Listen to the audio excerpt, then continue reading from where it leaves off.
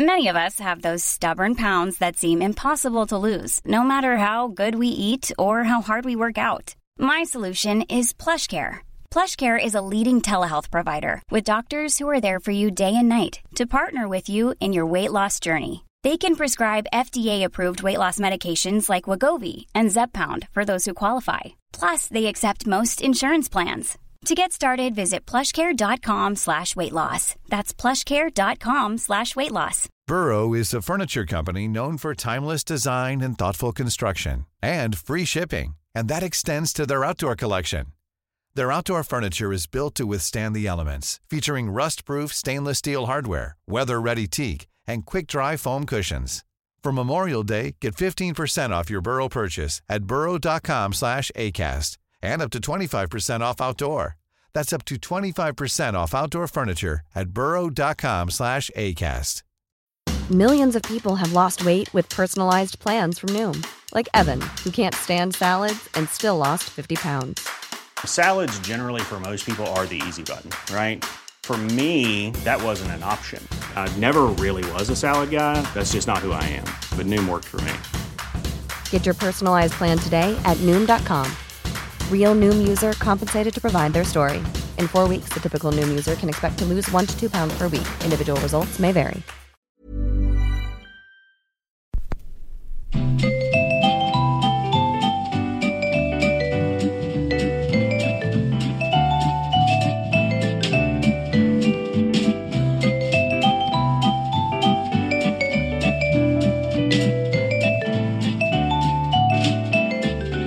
Edvard Bloms smörgåsbord.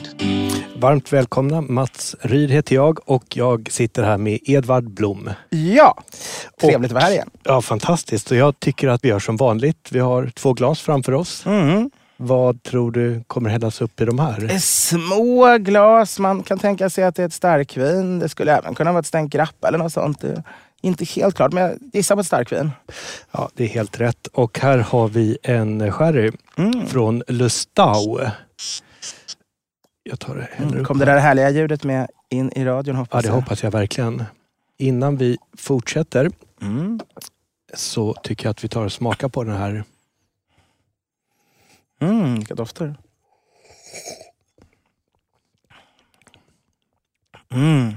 Ja, det här är en av mina absoluta favoritproducenter i sherry. Och det finns mängder med små, otroliga kvalitetsproducenter som vi tyvärr inte får till Sverige.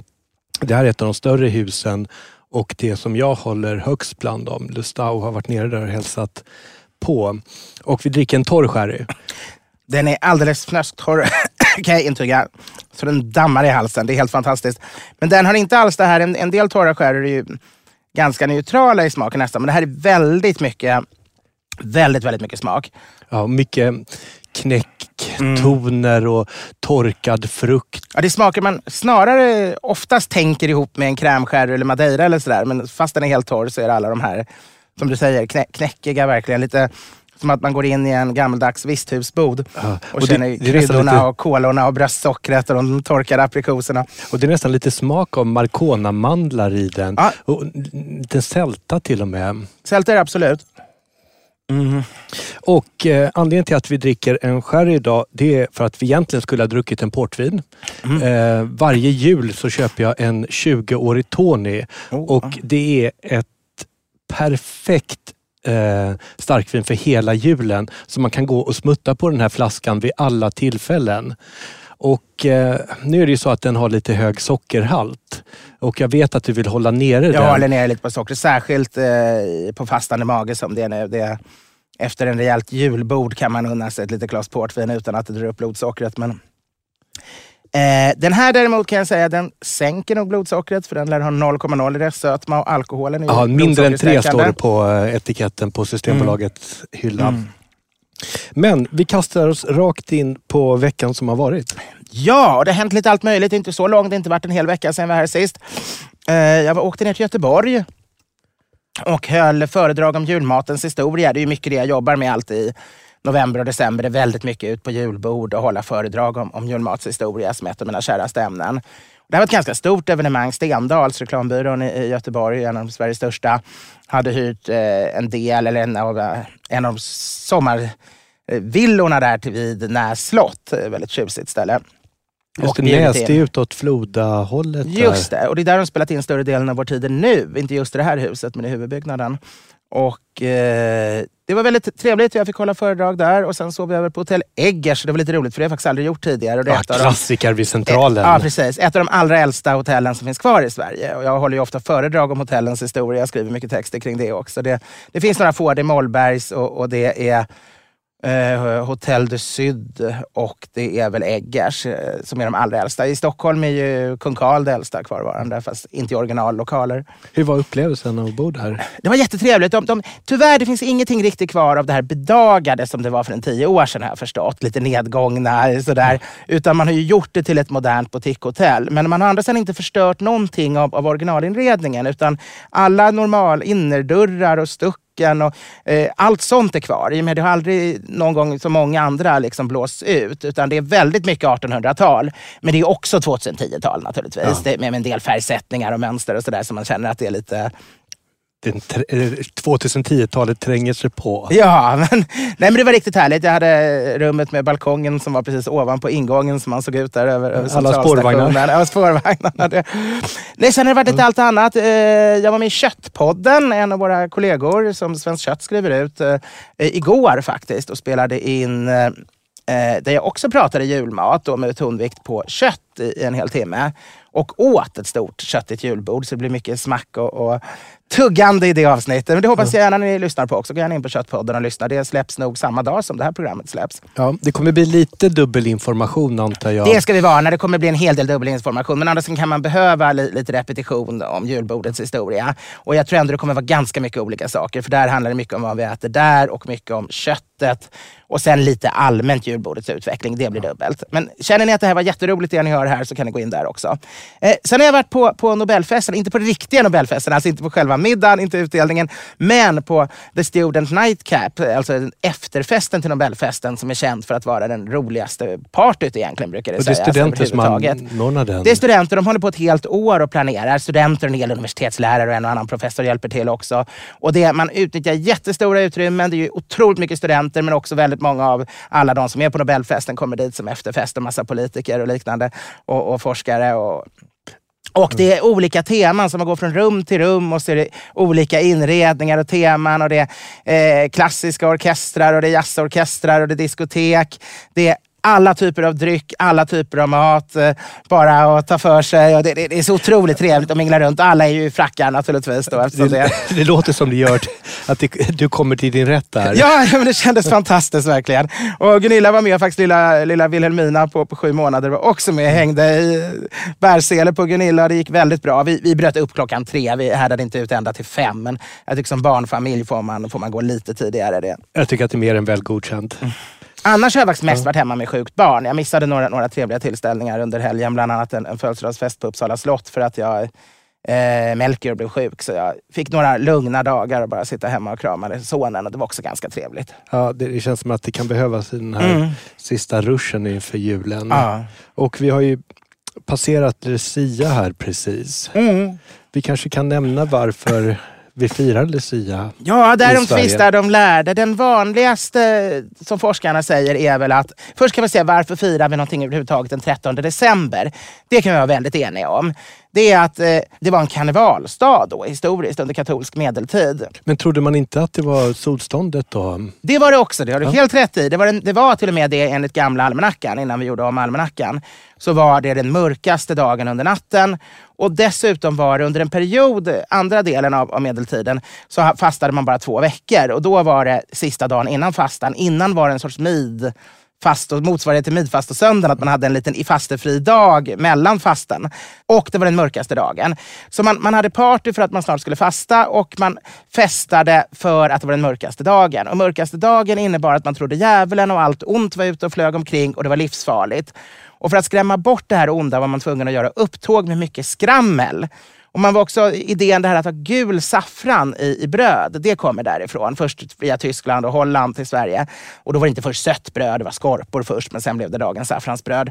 För att alla vet ju att djävulen blir ju skiträdd när något är gult. Så hade man bara gult bröd så var det inte lika stor risk att man skulle drabbas då. Där har vi grunden att vi firar Lucia. Men sedan, varför just Lucia? Ja, i Sverige har man ju då lagt in Lucia den dagen i helgonkalender. Men om det är så att man hade gjort det innan och det var därför de kom och började firas den dagen, eller om det var helt enkelt ett missförstånd, för att den här karnevalen kallades lussefirande. Lussekarneval. Och lusse där kom av Lucifer, alltså djävulen. Och det var alltså mot lusse. Man firade för att skrämma bort lusse. Som från början var ett smeknamn på Lucifer och sen blev bara en mytologisk figur, ett sorts troll eller monster som man kallade lusse när man hade glömt bort att det var samma som Lucifer. Och antagligen handlade det om att man fick för sig att det här gamla helgonet från Italien på 300-talet, Lucia, att det hade med lusse att göra. Men det kan också ha varit en ren slump att hon bara råkade ligga där i helgonkalendern. Och därför knyts det samman med Lucia. Och sen lånade vi då in den här tyska sedeln på 1700-talet eller något tidigare att klä ut oss till Jesusbarnet med ljus i håret och vit dräkt och komma med presenter. Och det förvandlade sen, eftersom det var Lucias dag i Sverige, till att istället blev Lucia man klädde ut sig till. Som med röda bandet och som skulle stå för martyrskapet. Från början en tradition i herrgårdar.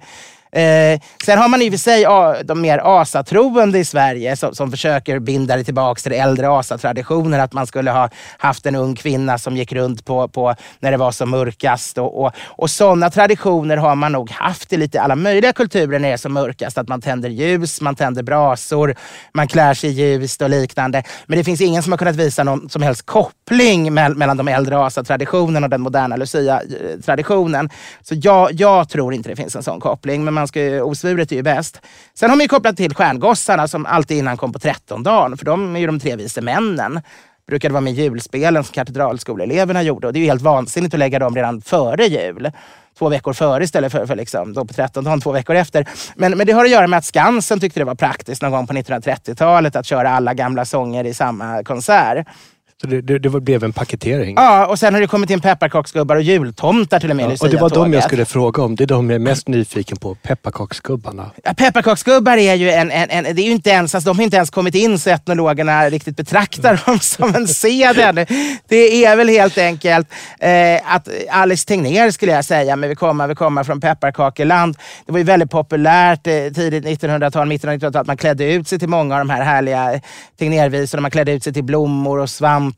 Och då var det inte så konstigt att klä ut sig till pepparkaksgubbar och sjunga den här vi kommer från pepparkakeland. Och sen blev det fler än bara dem. Sen har ju även tomtarna kommit in, och tomten är ju som vi alla vet en korsning mellan den helige Nikolaus, biskopen i forna Turkiet, det som är Turkiet idag, och den nordiska gårdsvätten som sattes ihop av en amerikansk reklamtecknare när han skulle göra reklam för Coca-Cola. Just det, och det stämmer för att jag har hört det här och trodde faktiskt att det var en myt, men det är Coca-Cola som har skapat vår moderna sinnebild av tomten. Man kan säga det, jag menar Jenny Nyström tar ju ett steg när gårdsvätten blir mer åt jultomtehållet. Men när den verkligen blir den här stora, feta, skäggiga, helt rödklädda, fryntliga, det steget, då har verkligen Jenny Lind-varianten av gårdstomten och den klassiska tyska centraleuropeiska bilden av helige Nikolaus som kommer och delar ut paket. För det var före tomten var det ju Sankt Nikolaus som kom med sin röda biskopsmössa och röda biskopskrud och gav paketen. Och där smälter de ihop helt och blir lite tjockare och större. Den moderna amerikanska tomten är ju både tjockare och längre än både helige Nikolaus, och betydligt längre och tjockare än gårdstomten. Och där smälter allting till slut samman. Och sen kör man ju då pepparkakor och glögg som är läkemedel från det forna Rom och Grekland. Just det, det pratade vi om i senaste podden här. Så Lucia är ju en otroligt mischmasch. Och det är ju väldigt mycket. Alltså egentligen det svenska julbordet är precis samma sak. Man kan säga att det är också någonting som har vuxit fram väldigt länge. Det var en snygg övergång här faktiskt. Ja, precis. Du behövde inte ens komma med fråga. För att vi kom in nu på det svenska julbordet och det här någonstans måste ju vara din absoluta din tid på året under julbordstiderna. För att du fortsätter detta julbord från julafton fram till... Absolut, fram till 20 Knut. Alltså först, egentligen tycker jag inte man ska äta julmat före den 24 december. Men eftersom restaurangjulborden serveras månaden före numera, så får jag acceptera det. Jag kan liksom inte som någon Don Quijote slåss mot väderkvarnar. Och jag kan ju inte tacka nej till restaurangjulbord. Så det blir alltid en 3-4 restaurangjulbord av privat skäl. Och sen blir det ofta flera stycken där jag håller föredrag och ofta får äta med. Och när jag ändå är där. Eller som igår, sitta och äta julbord i en podd för att berätta om det. Ja. Så det blir väldigt många julbord under december. Men sen från julafton till 20 Knut, då är det julmat hemma hos oss precis varje dag. Enda undantaget till nyårsafton. Men i övrigt ingenting som inte är julmat. Utan vi tar fram den härliga julmaten till lunch och till middag. Och det kommer släktingar och gäster och nästan alltid folk. Och det är öl och nubbe ibland till. Och när det börjar sina så går vi ut och köper lite nya grejer. Och då kan man börja komplettera med någon lite utländsk variant. Som kanske någon engelsk brysselkorn med hasselnötter. Eller någon italiensk delikatess eller så. Men det måste vara julmat. Och grunden ska ändå vara den svenska julmaten. Första 3-4 dagarna är det verkligen bara svensk julmat. Men sen kan man göra någon gammal historisk rätt, julrätt eller någon utländsk julrätt också. Kanske värma på en karp eller något. Det tycker jag vi alla ska prova att värma på en karp. Ja, karp det är en av de mest underskattade fiskarna skulle jag säga. Jag tycker det är jättegott. Jag har varit jag tror det var i Prag eller Ungern där de stod med levande karp på gatorna i stora plastakvarier och sålde och långa köer. Det är ju tradition där att man alltid äter karp på julafton. Och det är ju för att julfastan gick ju så man fick ju inte äta kött på julafton. Och därför äter man i hela Centraleuropa karp på julafton. Och det var väl helt enkelt den godaste fisken man hade. I Sverige hade vi motsvarigheten att vi alltid åt lutfisk på julafton. Så det är den äldsta julaftonsmaten. Ja, för det var nästa fråga som jag hade. Just vilka rätter är äldst på julbordet? Allra äldst är öl. I Sverige, om man går till ordet jul, om vi bara räknar den svenska julfesten och inte går hur man firade den liksom i Jerusalem år 100 eller något sånt där, utan om vi tar den svenska julen, så ordet jul är ju äldre i Sverige än den kristmässa som är liksom Kristi födelse vi firar idag. Det är ett hedniskt begrepp för en fest som fanns vid precis när det var som mörkast. Och det är inte riktigt samma sak som midvinterblotet utan julen, jag tror det är några veckor emellan dem. Julen var en egen fest och det var en ölfest. Man drack jul. Och man hade stora ölstonkor med det starkaste öl man kunde brygga. Det kom väl upp i ungefär modern svensk starkölstyrka idag. Och så gick man över elden med dem först för att besvärja och hylla de olika gudarna. Och sen drack man för fallna förfäder som var betydande, de i ätten som var viktiga. Men även levande fränder på andra orter och så, lite som vi dricker för absent friends numera. Och det här gick sen över. När kristnandet kom så förbjöds inte det här, utan kristendomen var ju ganska bra på att ta upp andra religioner. De var pragmatiska där och förstod hur de skulle... Interkulturation som man kallar det. Om det inte strider innehållsligt mot teologin utan bara är en form man tar över, så är det tillåtet inom kristendomen och väldigt förnuftigt att göra. Och det gjorde att man startade en massa gillen till olika helgons ära. Och där fortsatte det här med det rituella öldrickandet då till olika helgons ära eller till olika aspekter av Jesus. Som litaniorna låter ungefär, men istället för att be för oss var det mer att man höjde glasen och drack i mystisk samvaro med dem. Och det kan vi säga att vi kommer tillägna julölet en egen podd i nästa avsnitt. Det tycker jag är jättebra. Så julölen är det äldsta. Sen kommer egentligen brödet, smöret, osten. Till jul hade man ju, brödet spelade en väldig roll. Alla medlemmar av ett hushåll fick en brödhög i gamla Bondesverige. Och gamla Bondesverige, då är det surdeg vi pratar om i såna här bakkar där gästkulturen sitter i träd. Just det, precis. Och överhuvudtaget är det ett begrepp som alltså innefattar ungefär från år 1000 till år 1880. Så det är det händer ju en del skillnader. Det är ett väldigt vitt begrepp. Men låt oss ta oss till liksom en liten snötäckt bondstuga med endast någon talgdank som lyser upp och den levande elden. Alla bänkar, bord, allting är hemsnickrat. Och där har man då lagt granris eller på enris på golvet. Eller jordgolv då? Det kan vara jordgolv, det kan vara träplank och det beror på vilket århundrade vi är. Men man lägger då in antingen halm eller gran eller enris och täcker, och det gör den här speciell som man visar, nu är det undantagstillstånd, nu är det jul ett par veckor, det är något helt annat. Ingen får länge arbeta, det råder total sabbatsvila under de här veckorna, det beror på hur länge man firar. Och på själva julafton då lutfisk för att man ska först fasta och sen sent på kvällen kan man börja festa mer. Och juldagen som traditionellt var huvuddagen men i lite modernare tider har gått upp till julafton. Huvudmålet och dukar man ju upp med allt man kan tänka sig. Och brödet är viktigt. Alla får alltså en brödhög. Man har då bakat, oftast var ju brödet stenhårt för man eldade bara upp en bakugn några gånger om året. Och det var därför man varje dag åt upp i grytan. Och det är därför en av de allra äldsta rätterna på julbordet också. Men det var en vardagsrätt förut. Något man åt varje dag och som idag bara överlevt just på julbordet. För att luckra upp det torra brödet. Ja, och det är lite roligt. Inom den kristna liturgin talar man om Anton Baumstarks princip. Det är att när de allra viktigaste högtiderna, då behåller man bruk som man har mönstrat ut någon gång på 100- eller 300-talet från den vanliga mässan. Men när det är riktigt, riktigt högtidligt, då behåller man de urgamla versionerna och skippar de nya, moderna versionerna av liturgin. Och det är precis likadant med maten. På julbordet hamnar en del av de här rätterna som ingen skulle kunna tänka sig att äta längre, som sillsallad och dopp i grytan och liknande. Men som ändå, rullsylt är väl nästan en sån också, men som ändå måste vara där just på julafton för att markera traditionen bakåt. Och i alla fall bakade man då massa olika bröd på inför jul. Väldigt fina och dyra och väldigt enkla. Och så gav man bort till de fattiga, man gav bort till vänner. Och alla i hushållet fick en egen hög. Och det var enda gången man hade egen mat. Annars fick man mat när det ringde, var fasta mattider, sin portion. Men du hade ingen tillgång så du kunde gå och småäta eller om du var hungrig och ta en smörgås. För det var ju låst och strängt. Men nu kunde en vanlig dräng eller ett barn eller så faktiskt få äta när han ville. Han kunde äta hela tiden. Och han kunde också spara de här ett halvår för att alltid ha en liten reserv när det var riktiga. Ja, det var ju de man tyckte minst av när man var barn. Man fått en godispåse och ätit upp den och så satt de i sin kvar och hade sparat den. Gissa om inte alla var så i februari. De här drängen som hade sparat sitt julbröd där de andra ätit upp det redan i december. Smöret är väldigt viktigt för man hade inte råd att äta smör. Smör var det enda man kunde sälja som en vanlig bonde. Och från medeltiden började man att sälja smör som exporteras och istället importera Sverige salt. Och alla vanliga bönder, det enda de inte är självförsörjande med, det är saltet i princip. Och lutfisk möjligen. Men det åt de ju bara en gång om året. Men saltet måste de ha och då är det smöret man kan göra sig av med. Det är liksom den enklaste handelsvaran för det håller i många månader, det går att frakta.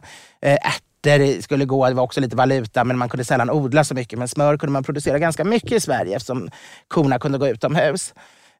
Så man åt bara ister på smörgåsen året runt om man hade knäckebröd. Dopp i grytan, inte så lätt att ha ister på.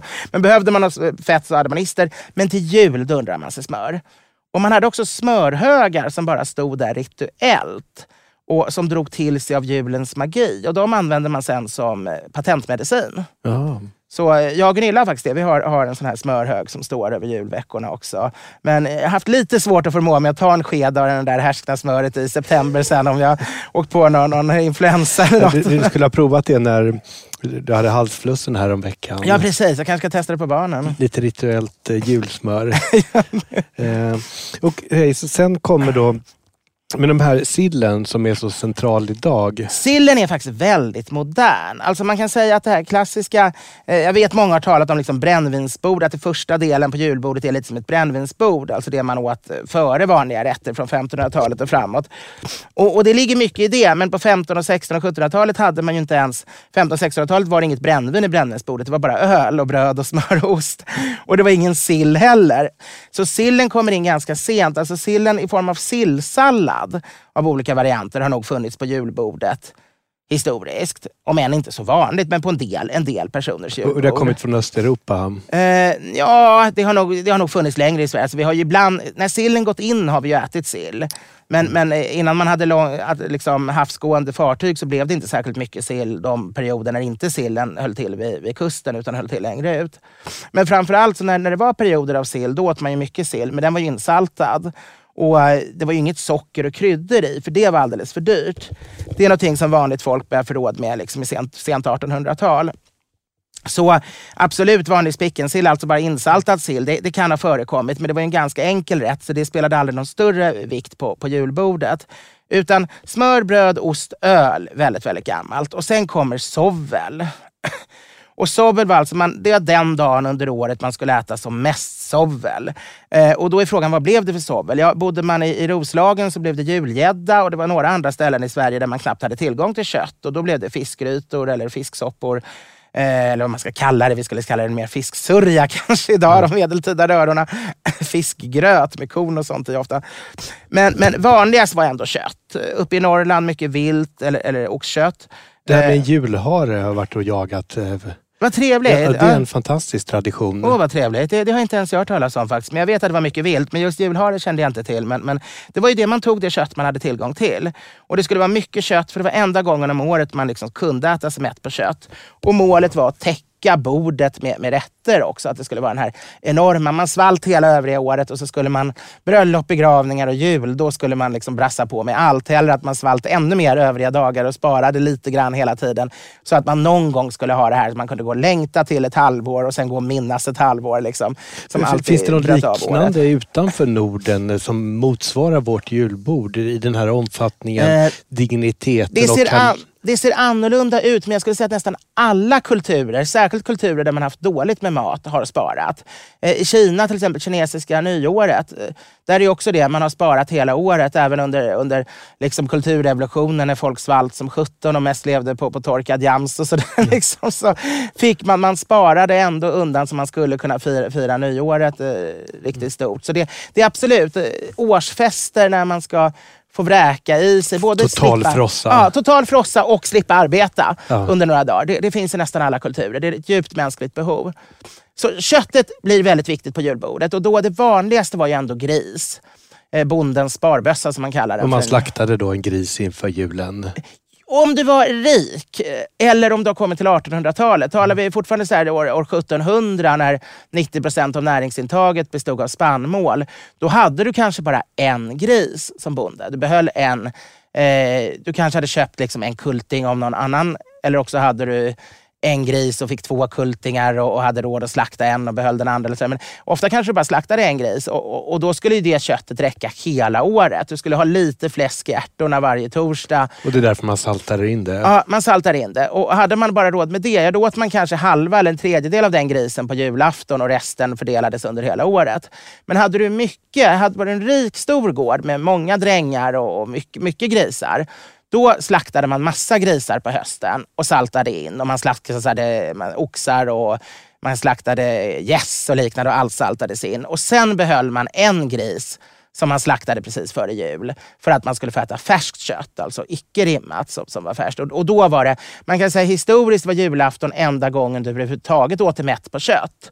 Och sen när man börjar bli rikare och det börjar bli bättre och man börjar kunna äta sig på mätt på kött oftare, då blev jul enda gången du kunde äta dig mätt på färskt kött som inte var insaltat. Och vilket avbrott det måste ha varit ändå. Verkligen. Att haft några månader med insaltat kött och sen få äta det färskt. Det är helt fantastiskt. Och det är konstigt därför att vi idag inte har något färskt kött på julbordet. Vi har blivit mer konservativa, har bara det gamla insaltade. Alla grejerna är ju insaltade vi har. Ja.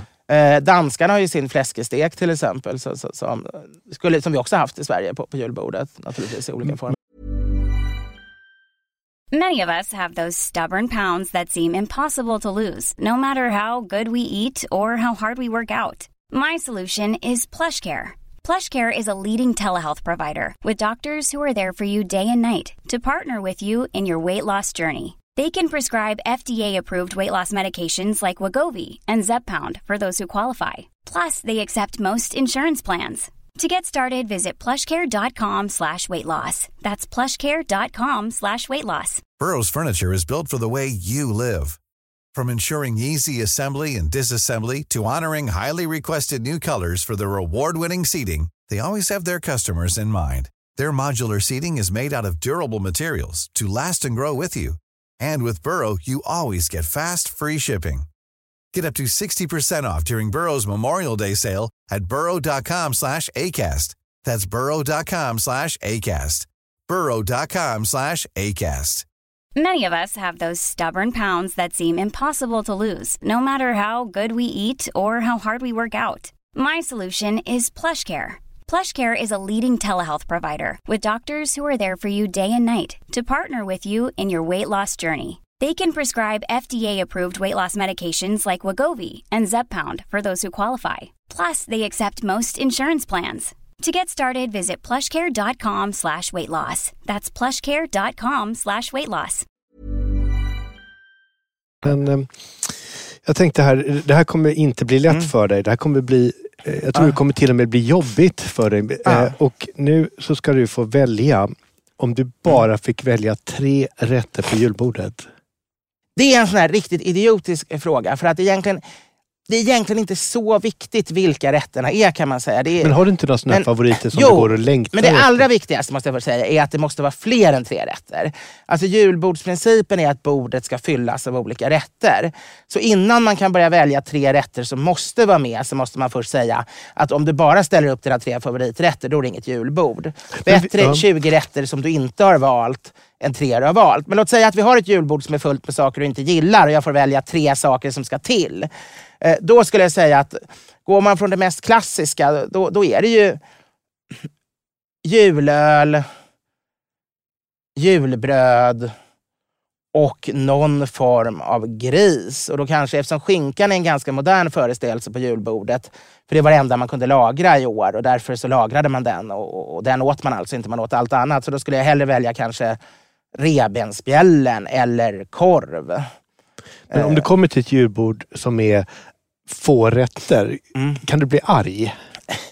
Nej, alltså det beror ju på vad det är för tillfälle. Jag menar om någon äldre släkting bjuder mig på en liten jullunch någon gång i mellandagarna och har några sorters julmat. Jag tänker att du är inställd på ett tabernakel. Ja, men är det julafton och man ska fira julaftonen med som sin huvudfirande liksom, och så är det 5 grejer på bordet, ja, men då blir jag ledsen. Jag blir rejält ledsen, för då har man inte förstått vad julfirandet går ut på.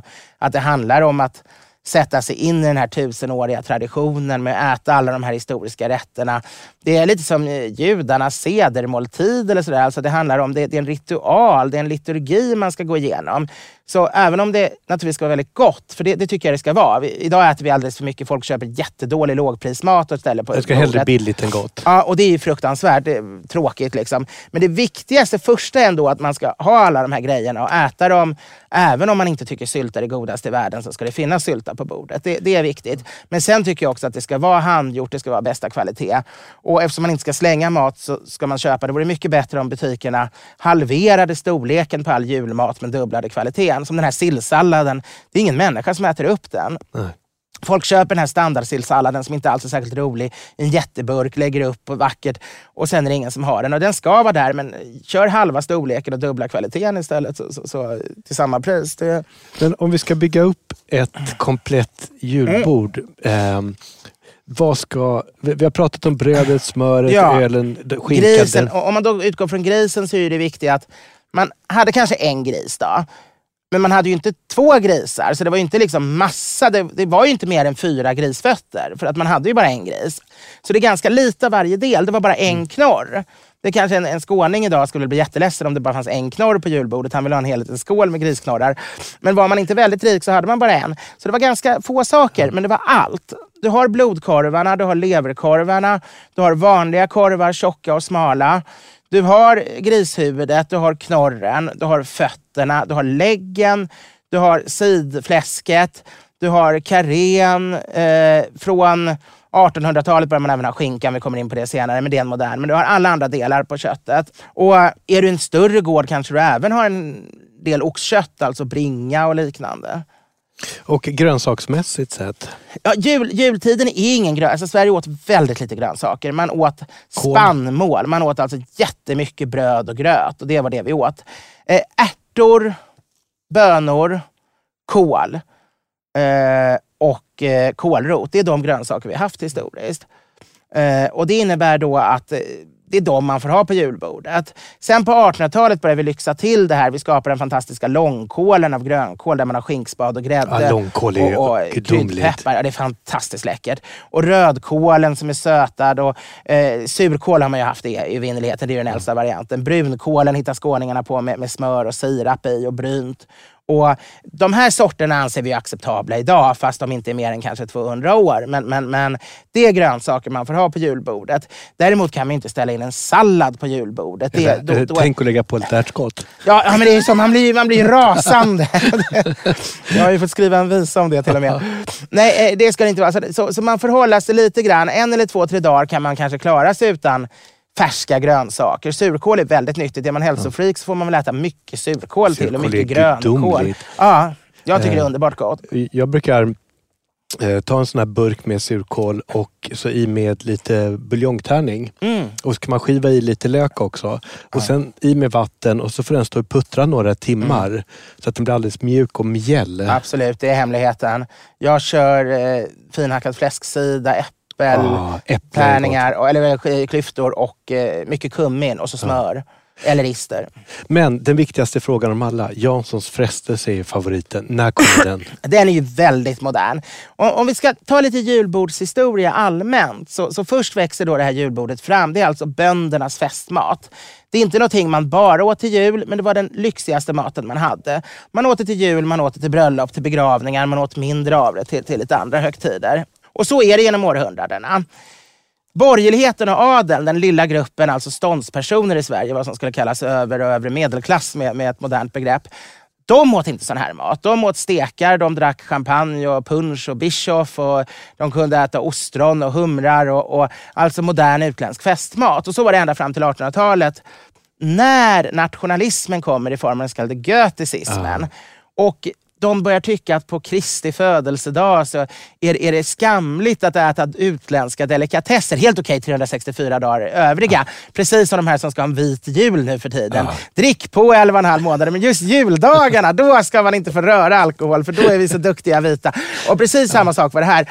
Det ska vara svensk som enkla bönderna, den ädla odalbonden och den liksom...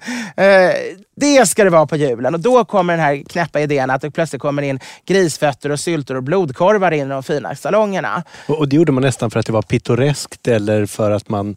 Det var nationellt. Det kändes som en helig, god... Man kände sig som en god svensk kristen när man åt den enkla svenska bondematen. Men det var inte gott nog, så det är då man tar in de dyra kryddorna och sockret. Det är då man får senapsgrillering, det blir skinka istället för bringa, det blir senap och socker på, det blir dyra kryddor som nejlikor. Det tillkommer massa lyxigare grejer för att då de övre ståndspersonerna ska kunna då tycka det blir bra nog. Och dessutom behåller de ju alla sina dyra kakor och viner och champagner och sånt ändå. Men här går alltså den svenska bondematen och den svenska ståndsmaten ihop. Och det är därför vi i Sverige har en gemensam julkultur. Även pyntet ser man ju det på. Man har den här övre stånds med vackra spegel, liksom, glittrande kulor man sätter i granen, dyra handblåsta saker. Och sen har man de här enkla halmbockarna och halmstjärnorna som uppenbart är gjort av material som är gratis. Det är bondekonst. Och det hade man förut föraktat. Nu blev det tvärtom. Det blev mycket lyxigare att ha det som kändes... Alltså, kommer du till en riktigt fin Östermalmsfamilj, då är det ju bara sånt här... det är ju absolut inget fabriksgjort. Allt är ju gjort av halm och trä och enkla bondematerial. Så de lever fortfarande kvar. 200 år senare är den här känslan att det ska vara genuin svensk bondetillverkat för att bli riktigt fin julstämning. Så att Gävlebocken är typisk yttring av det gamla bondesverige, medan MTGs julgran på Skeppsbron i Gamla stan är borgerligheten. Ja, skulle man kunna säga. För borgerligheten importerade då in den tyska borgerlighetens lilla bordsgran, som var en liten gran man ställde på bordet och hade såna här vackra, dyra, handgjorda glas. Och den har vuxit och blivit... Den har kommit till Amerika, och allt annat som kommer till Amerika blåses upp med anabola och kommer tillbaka i en annan, ännu pampigare form, precis som tomten. Men så där får vi liksom den moderna svenska julmaten, kan man säga, och traditionen. Men sen händer det någonting i mitten av 1900-talet också. Och det är att alla restauranger hade ju serverat smörgåsbord som förrätt. Det börjar bli mindre och mindre vanligt. Till jul, och då menar jag från julafton några dagar framåt, så hade man alltid kompletterat smörgåsbordet med några julrätter. Och det hade då kommit att få namnet julbord. Men det här med julbord i jultider blir mer och mer populärt. Så när vi kommer typ till 50-talet ungefär, så har många människor varit iväg och ätit så kallat julbord. Som är ett smörgåsbord plus några julrätter. Julrätter, inte julrätter, det är många förvisso, men julrätter. Och har däremot kanske inte ätit några smörgåsbord på många år. Och det gör att de får för sig att allt de äter på julbordet på restaurangen är julmat. Och det är det ju inte. För att 90% eller 80% av det där, det är inte julmat egentligen. Utan laxen till exempel, gravade. Gravlax är inte julmat, det är typiskt smörgåsbordrätter. Omeletter är naturligtvis inte julmat. Ålen, är det julmat? Eller julmat. Den var klassisk julmat i Skåne framförallt. Nu är det så fruktansvärt att man inte... Ja, det är så hemskt, för det är det godaste av allt på julbordet. Det finns ingenting godare. Så det är så hemskt att de ska dö i de här jävla kraftverken. Turbinerna hackas sönder. Men det är väldigt tråkigt.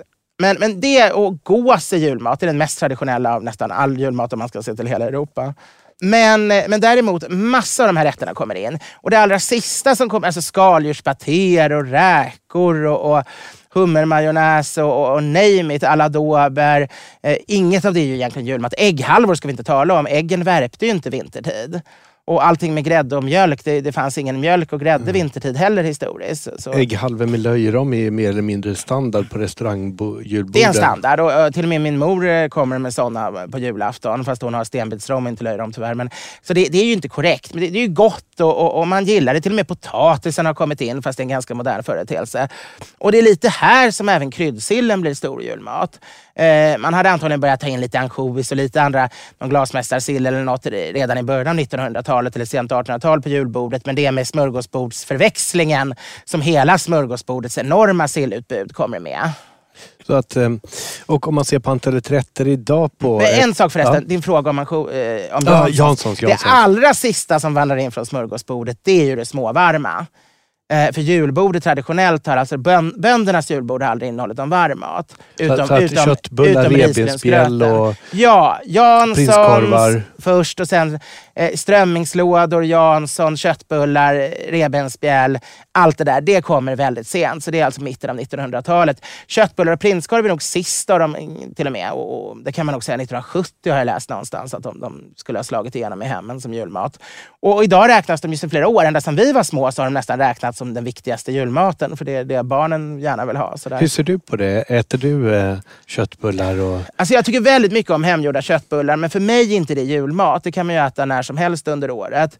Och prinskorv tycker jag oftast är ganska tråkig. Även om vi för sig till jul brukar gå ner till Hötorgshallen där det finns en väldigt bra prinskorvstillverkare. Eller säljer, de säljer en väldigt bra prinskorv. Så en bra prinskorv kan väl i och för sig vara gott. Men korv i sig är ju urgammal julmat. Det är nästan den äldsta vad vi är inne på. Så det gör ju ingenting om det är prinskorv istället för tjocka korvar. Det viktiga är att det finns korv. Men jag kastar mig inte över just prinskorven och köttbullarna. Det hör inte till mina favoriter på julbordet. Har du ätit estnisk blodkorv? Det har jag, det är fantastiskt. Det är gudomligt. Och den typen, det känns ju mycket mer genuint. Alltså den typen av rätter. Och om man då ser på hur många gånger ska man gå på ett julbord? Ja, men det är ju lite skillnad om man är i hemmet. För det traditionella i hemmet är att allting står på bordet. Och så även om idag kanske många har ett sidebord de går och hämtar från. Men traditionellt om man har ett väldigt stort bord är att maten står framme. Och då blir det ju lite grann att man plockar och lägger för sig allt eftersom och skickar runt. Men ett restaurangjulbord, då gäller ju smörgåsbordets regel. Och smörgåsbordet har ju regel att det är 7 turer. Det är alltså sill, kalla fiskar, varma fiskar, kallt kött, varmt kött, ost, efterrätter. Nu glömmer vi att när man gör om smörgåsbordet till ett julbord så har vi ju faktiskt lutfisken också. Och den kan man ju inte blanda med de övriga varma fiskarna utan den blir ju faktiskt som en extra. Så egentligen blir det 8 sketter om man äter lutfisk. Ja, för det tycker jag är så otroligt tråkigt när man går ut och äter julbord och så ser man människor som tar en stor tallrik och så fyller de allting, bygger på höjden och goffar i sig det där. Bygga Babels torn, det är vidrigt. Alltså då blir det ingen glädje i det hela. Och jag menar historiskt som sagt, men när man satt i hemmen då blev det ju att man plockade ett par saker i taget och att plocka ett tag. Det var ju väl organiserat, det blev ingen blandning och konstigheter. Och ett klassiskt smörgåsbord, då tar man många sketter. En del vill ju inte ens gå och ta själva, en del beställde ju sketter från smörgåsbordet. Det kan man ju fortfarande till exempel på Sturehof kan man ju få 6 sketter och det kommer ju av att på den tiden när det fanns ett smörgåsbord så bad man kyparna gå och plocka de 6 grejer man ville ha så man slapp slåss med grosshandlarna. Underbart. Så det är viktigt. 7 assietter plus lutfisk. Men det är ju alltså antalet sorters assietter. Sen ska du naturligtvis hämta mer av allting. Så då blir det ju minst det dubbla. För där du har tagit lite av alla 12 sillarna så kanske det är en sill eller en kovis du vill ta lite mer av. Och särskilt med kalla fisken. Du vet ju aldrig om det är den rökta laxen eller gravlaxen som är god den dagen. Exakt, man måste ju känna sig fram på bordet och sen kunna ta en andra omgång. Så en 14-16 gånger får man resa på sig. Det får man göra. Och det är därför vi måste totalt bojkotta restauranger som tar in för många gäster. Ungefär drygt hälften av alla restauranger som har julbord tar in fler gäster än vad som får plats. Och då blir det en kvarts köande till julbordet. Kan man gå 16 gånger då? Nej. Helt omöjligt. Då blir det att alla börjar slänga, bara bygga slaskplattor för att de vet att de kommer inte orka gå och stå i den där jättekön igen. Och då förstörs all glädje och då kunde man lika gärna skippa det. Så jag tycker att det är den stora förstörelsen av julbordet. Det är det där när det är för trångt och för många gäster. Kvantifieringen av den. Ja. Den andra förstöringen, det är när de börjar köra en jäkla julshow samtidigt. Det går inte att känna smaker när man har högt ljud i öronen, så dämpas doft och smakintrycken väldigt kraftigt. Och man kan inte koncentrera sig. Det är, som igår vän Rickard Julin säger, han blir alltid irriterad när man har en fin champagne eller ett annat vin som är helt fantastiskt. Att folk inte kan ta åtminstone 10 sekunder och vara tysta och bara smaka vid första klunken. Att man inte ens kan ge det liksom till ett bra vin. Och det håller samma som ett julbord. Man ska naturligtvis prata, umgås och ha roligt. Men man måste också koncentrera sig på maten och i tystnad faktiskt och vördnad inse vad är det jag har i munnen. Och om vi då kommer till desserterna så har vi ju, vad är historiken där? Ris à la maltan är väl ändå det som får... Ja, desserter är en ganska ny företeelse i bondejulen. Historiskt har man ätit risgrynsgröt. Från 1700-talet börjar vanligt folk ha råd med risgryn en gång om året. Aristokratin har haft det sedan medeltiden. Men då har vi en gröt utan mjölk, för det fanns nästan ingen mjölk. Lyckades man få ut några skvätt så hade man naturligtvis ner den. Men ofta så mjölkade det ingenting mitt på vintern för det var för mörkt. Men risgrynsgröten, den åt man i och för sig oftast till lunch.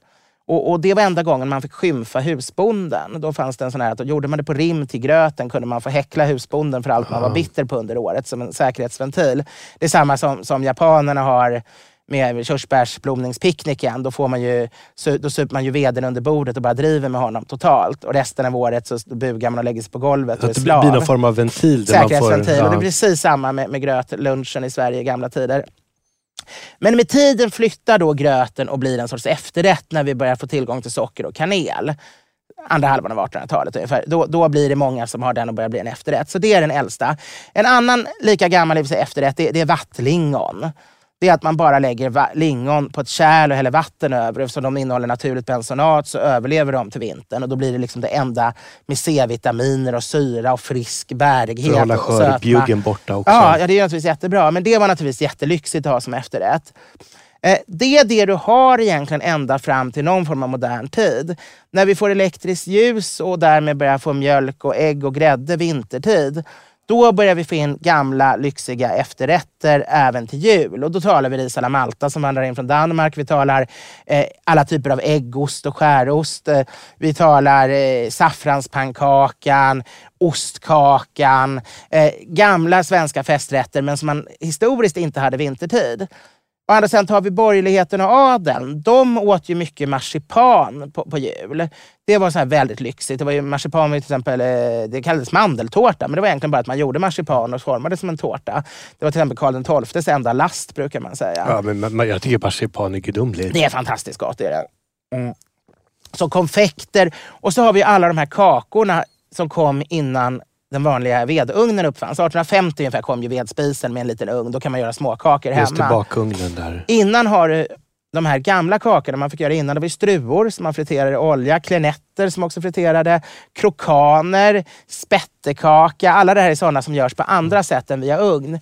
Och de har ju enligt Baunstarks princip, de är återigen för att köra den på mat fast det egentligen handlar om liturgi. Återkommer just till jul. De här gamla som är helt försvunna sen vi fick ugn och småkakorna ersattes, de kommer ändå till julen.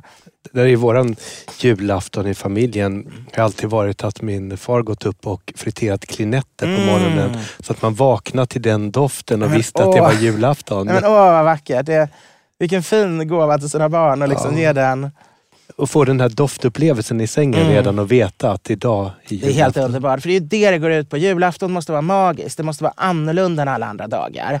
Det är därför jag tycker det är synd folk som tar fram julpynt tidigare, inte väntar till den 23 på kvällen. För vår generation som växte upp med att man somnade på kvällen i ett helt vanligt hem. Ja, några adventsstjärnor och adventsljusstakar, men i övrigt ganska normalt. Och så vaknar man på morgonen och det är julgranar och tomtar och det är ljus och det är förvandlat och det är en speciell frukost och det är dofter och den glädjen att det plötsligt är något magiskt som är helt annorlunda än resten av årets dagar. Det är det viktigaste med julen. För det är väl den största faran med julen, att man gör det till vilken dag som helst men bara ökar på matutbudet. Ja, verkligen. Och att man börjar numera, det kommersiella vill ju driva igång redan i november liksom. Och då blir det helt utsmetat. Folk är trötta på både julmat och julsånger och granar när väl julafton kommer. Snart kommer ju semlorna, det brukar ju... Ja, och det är så sorgligt för att man tappar helt... Det är ju inte bara för att jag är en konservativ gammal gnu, utan det handlar om glädjen i att låta var sak ha sin tid och låta vissa saker som inte är goda och äta året om. Saffransbullar, det är en för stark besk smak för att det egentligen var gott ofta. Men det är otroligt gott om man äter det vid ett visst tillfälle, några veckor kring Lucia. Och samma lussebullen, eller vad säger jag, semlan. Semlan är en ganska mastig bulle som inte heller är den godaste av alla bakverk. Men äter man den bara på fettisdagen, ja men då är den fantastisk. Det går ju på så många sätt också att manifestera att det är jul till exempel. Jag går alltid till Sibillans kaffe-tehandel på Sibyllegatan. Och så har de ett kaffe som heter Riviera som är otroligt mörkrostat. Så köper jag bara det till julen, mal själv och får den här doften. Och då skapar man associationer för en viss period. Precis som lussebullarna med saffran. Och... Jag har lite stenhårt med juloratoriet, Weihnachtsoratorium, alltså Bachs fantastiska körstycke. Jag håller stenhårt på det. Jag får börja spela det från 1 december, från första advent. För att liksom, då advent är ju ändå man inväntar Kristi ankomst och julen är på väg och man ska sätta sig in i det. Så jag får spela den från advent till 20 Knut. Möjligen till Kyndelsmäss kanske, om jag inte ska vara allt för strikt. Men sen spelar jag inte resten av året. Utan det är skivor som jag låter ligga. När jag går och väljer bland övriga Bach-grejer så hoppar jag över. Matteuspassionen och Johannespassionen tar jag bara till fastan och påsken. Och juloratoriet tar jag bara till advent och jul. Och så lever du på toccata och fuga i D-moll resten av året. Nej, men det finns ju så mycket annan fantastisk musik och mycket annat av Bach också. Men jag tycker det är härligt att spara dem där. För att då har man lyckats, precis som julsångerna man växte upp med kopplade till jul, så har jag själv lyckats då från det jag var student och började intressera mig mer för klassisk musik, fått att juloratoriet ger samma starka associationer just nu är det jul. Ja. Vi ska gå in på drycken här alldeles strax. Och vi har ju suttit och avnjutit den här sherryn och man ser på, utöver de här klassiska juldryckerna med ölen då som vi pratat om, snapsen, mumman får man ändå kategorisera som de 3 viktigaste hörnstenarna. Det får man göra och mumman är ju lite kul, det är ju en gammal tysk öl som gjordes för att kunna inte bli sur när man hade den på segelbåtarna på långa färder. Och därför gjorde man den väldigt mörk, väldigt söt, väldigt rostad. Man tillsatte lite enbär och andra grejer, för sprit också delvis i vissa recept, för att den skulle hålla.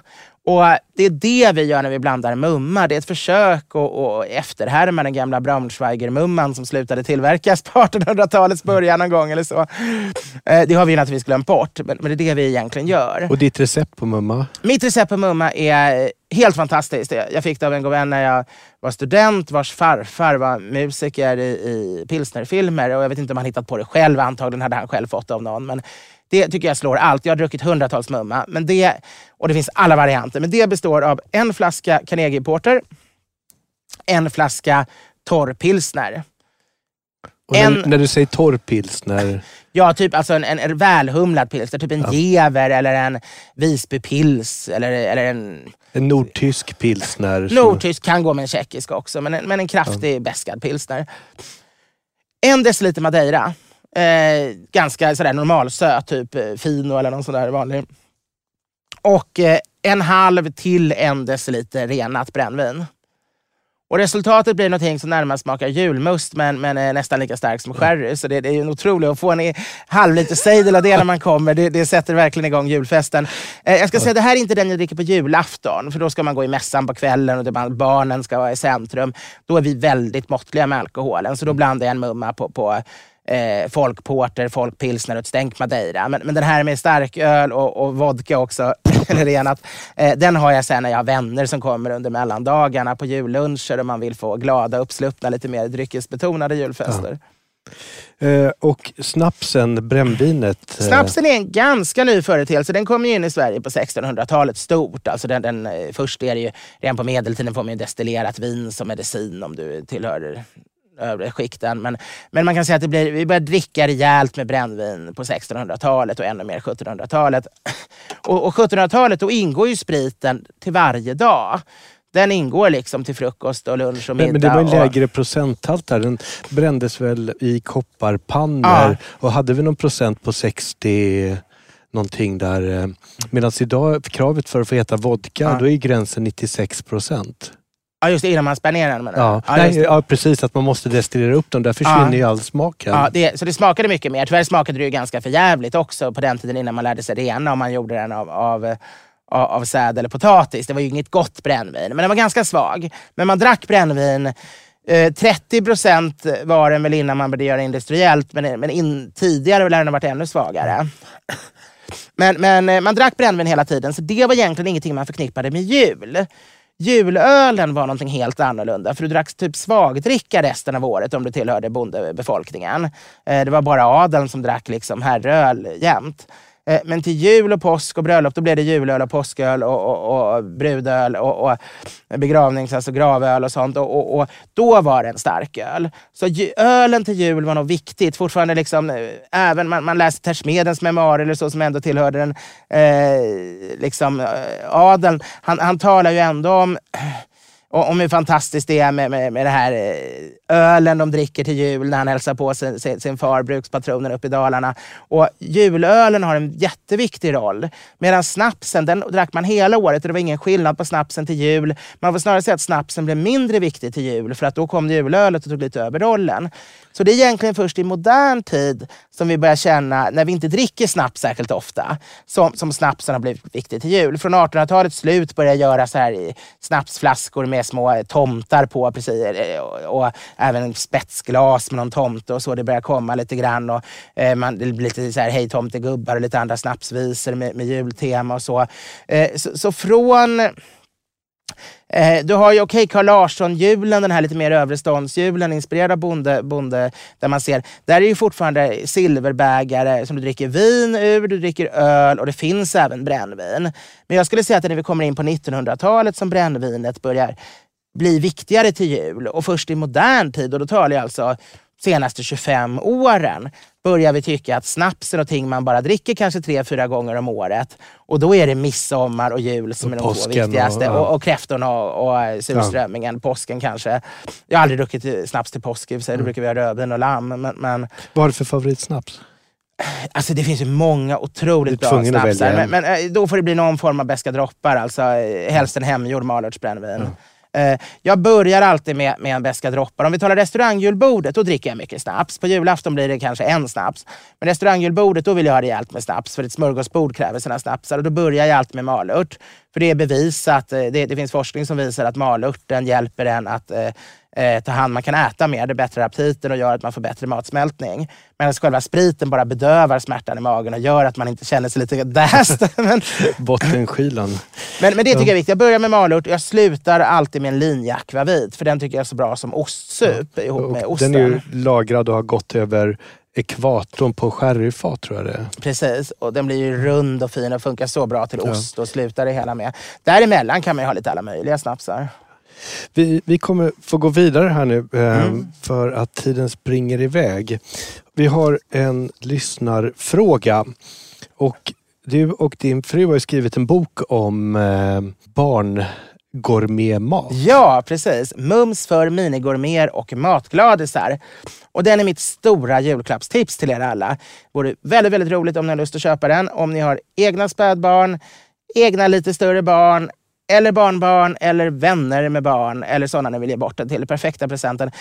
Den tar sin utgångspunkt i att man kan börja äta smakportioner vid 3-4 månader. Och att man kan äta allt. Och sen är det recept som går högre upp också. Det är både puréer för småbarn, men också recept som funkar för hela familjen högre upp i åldrarna. Och det handlar även om barnmatens kulturhistoria, hur man kan klara att ta med barnen på restaurang, en massa krögare som får ge tips och säger att de inte alls tycker det är hemskt att man tar med barnen.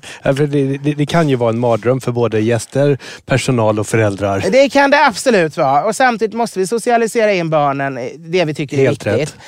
Jag tar med barnen både i kyrkan om söndagen och på restaurang när man ska äta där, och på museer och teater finns det ju lyckligtvis barnteater man kan börja med, så man slipper ta dem till Dramaten. Man börjar inte med Otello. Nej.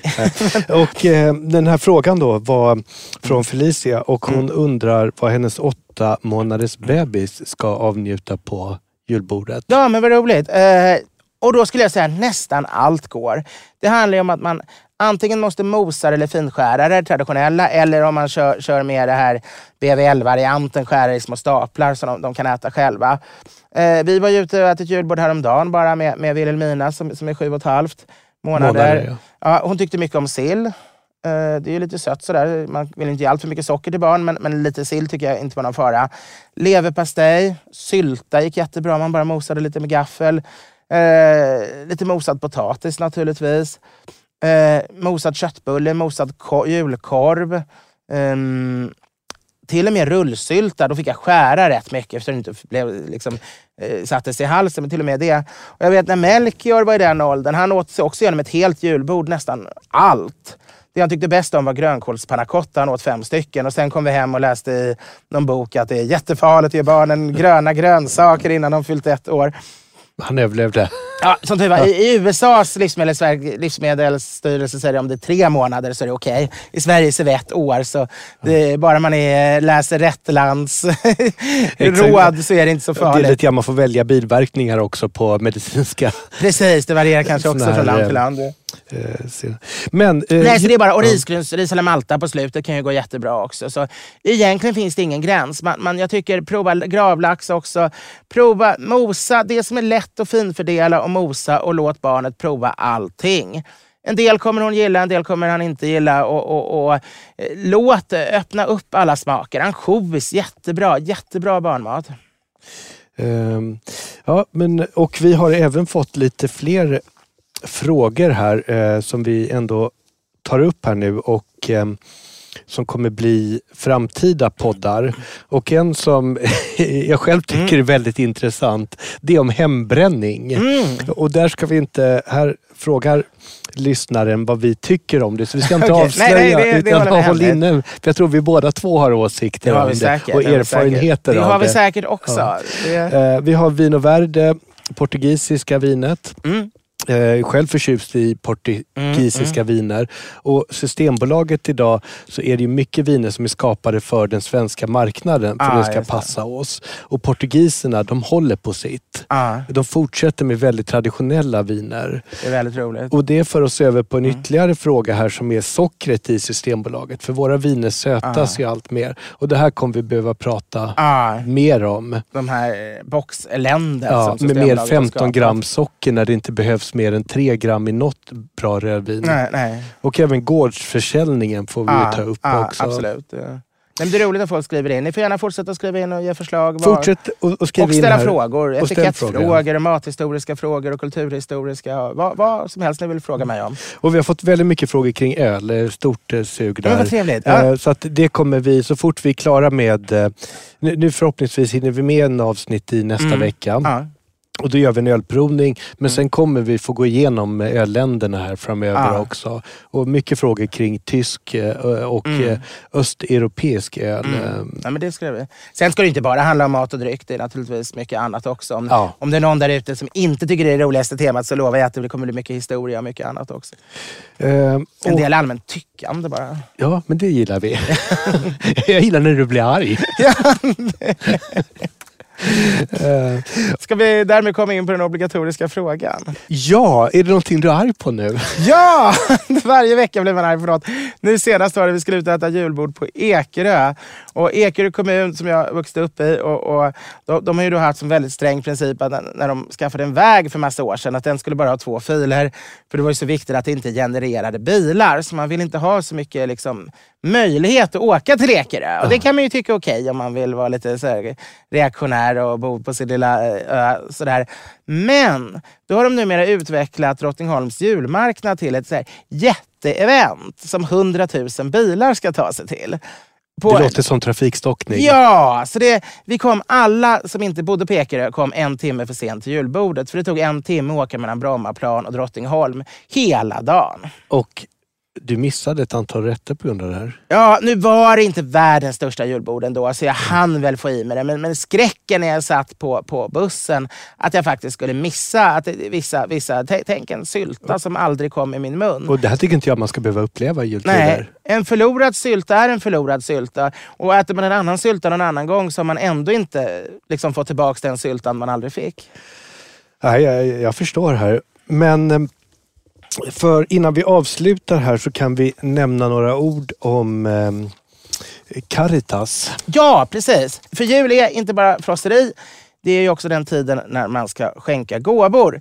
Och då har jag min insamling som jag väldigt gärna skulle se att ni får stödja. Det är till katolska biståndsorganisationen Caritas som gör ett fantastiskt bra jobb över hela världen för människor som lider och för långsiktig uppbyggnad också.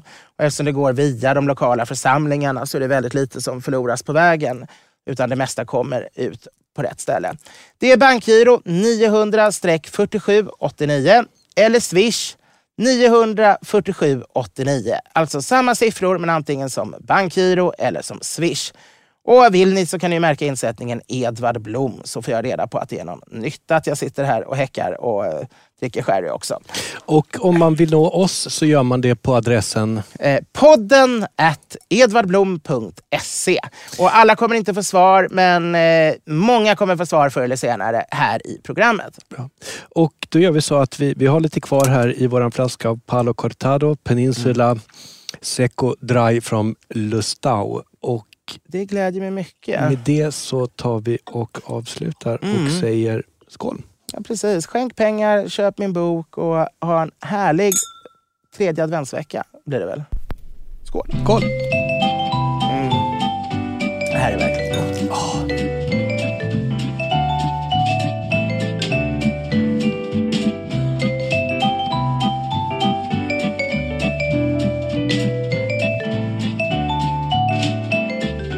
Edvard Bloms smörgåsbord.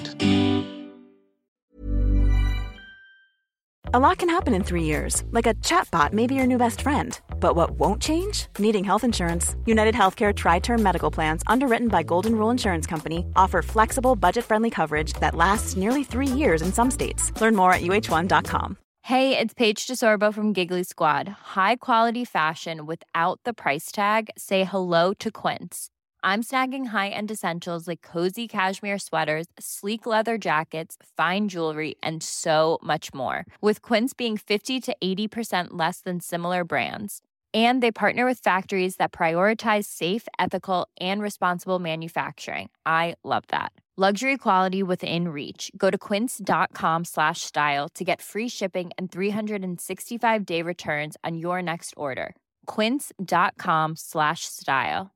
Imagine the softest sheets you've ever felt. Now imagine them getting even softer over time. That's what you'll feel with Boll & Branch's organic cotton sheets. In a recent customer survey, 96% replied that Boll & Branch sheets get softer with every wash. Start getting your best night's sleep in these sheets that get softer and softer for years to come. Try their sheets with a 30-night guarantee. Plus, get 15% off your first order at bollandbranch.com. Code BUTTERY. Exclusions apply. See site for details.